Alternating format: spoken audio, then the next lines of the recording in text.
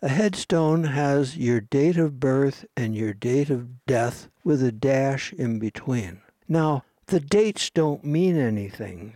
They have no value. It's the dash in the center that is important. What did you do with your dash?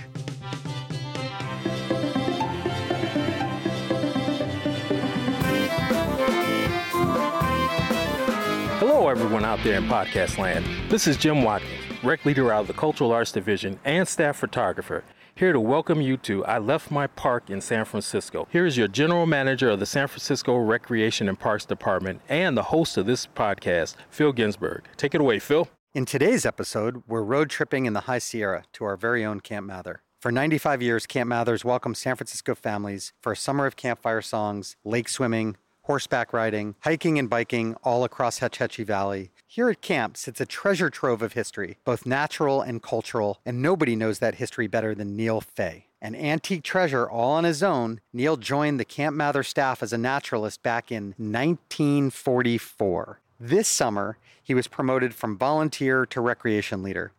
At 92 years old, Neil Fay is officially San Francisco's oldest employee. I finally caught up with the tireless nonagenarian one evening, and we talked about his position as the oldest employee and his favorite aspect of teaching children.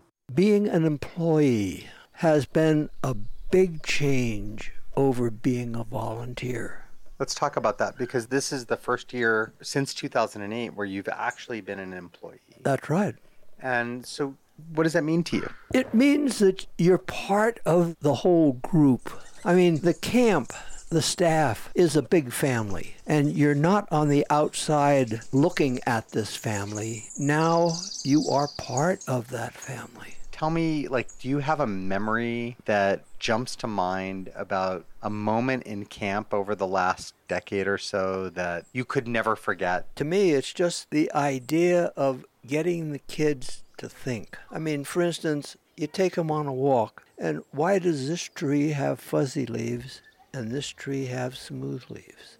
And the answer is? I don't know. That's not the question. The question is why, and let them answer it. Let them think about it.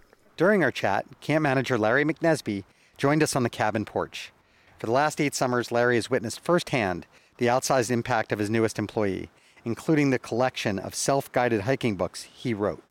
I really think that Neil's kind of the heart and soul of Camp Mather. Sometimes it's scripted stuff that Neil is able to show. Other times it's the little things, the caterpillar crossing the path. This man you have created millions upon millions of memories that people will take with them for the rest of their life and pass on for generation after generation as they talk about the hike they took. He is Camp Mather at this point. My self-guides have been very well received at the office. It's a huge asset to have, when those campers, you and Emily want to take a hike somewhere and you don't want to be part of a group. You give us your license and you check out one of these wonderful books and you can take a hike all over the place. And it's all guided by Neil still. Looking around the campgrounds, you'll find traces of Neil everywhere, from the books in the library to the panels of Camp Mather history hanging in the barn. According to Neil's colleague, hiking partner, former camp manager, and retired rec park employee Claudia Reinhardt, there isn't a structure that Neil hasn't explored. Neil and I bring up the rear. He likes to take pictures. He measures things. We find an old cavity, he measures it, so we stop, and that could take an hour. We measure all the boards and count the nails and, discuss the history, and he's really into history. He can't help himself. He has to research everything. He's got a curiosity that's incredible, and then it's infectious, I guess, because, he makes me interested in things that he's talking about, and other people too, so it's special. That's really special. Neil's fastidious eye for detail doesn't escape his other colleagues, including his best friend, fellow naturalist, and coworker, Tom Graham. Tom told us about a particular summer when Neil mysteriously disappeared after every dinner. He told Tom he was checking out the evening primrose, and after several weeks, Tom finally found out why. And he was timing, what time in the evening they would open, so that when he brought a group back, they would be there right when the Evening Primrose opened. And so we brought groups back there, and I thought, well, let's see how this works. We no sooner got there, and he goes, all right, look, it's going to open, and it would almost open on cue, and people would applaud. People would applaud the opening of the Evening Primrose, and kids came up to him afterwards and said, that's awesome. Or they would say things like, that's the most incredible thing I've ever seen. Beyond a lifetime of love, curiosity, research, and teaching, Neil illustrated his life at Camp Mather using the concept of a headstone. I think that your life and your program up here and all of that is kind of summed up in the concept that a headstone has. A headstone has your date of birth and your date of death with a dash in between. Now, the dates don't mean anything. They have no value. It's the dash in the center that is important. What did you do with your dash? How did you spend the time that you were alive? Did you enjoy it? Did other people enjoy having you in their dash? I think that we have to look at the dash. And these guests that are here, try to make yourself part of their dash, so that when they think of camp, they think of you, what you did, what was your contribution to their dash.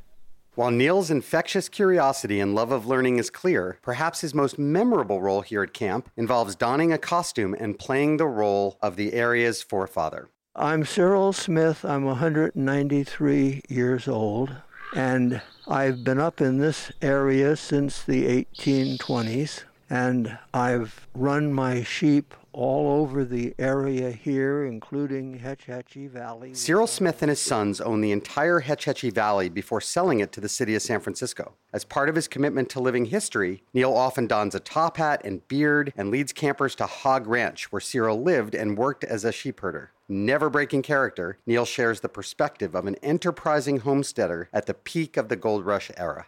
To me, that is one of the most fun things up here, is being Cyril Smith. When he isn't dressed up as a 193-year-old sheep herder, Neil's also known for his favorite dessert, which he considers one of his secrets to a long, long life. I eat strawberry ice cream every day because my veterinarian told me to. It prevents scurvy and with vitamin C, and I have never gotten scurvy, so it works. Thank you to the entire Camp Mather staff for 95 years of inspiring joy and curiosity in the dash of every camper. If you love hearing fun and quirky stories from our city parks, subscribe to this podcast and leave a comment on what you want to hear next.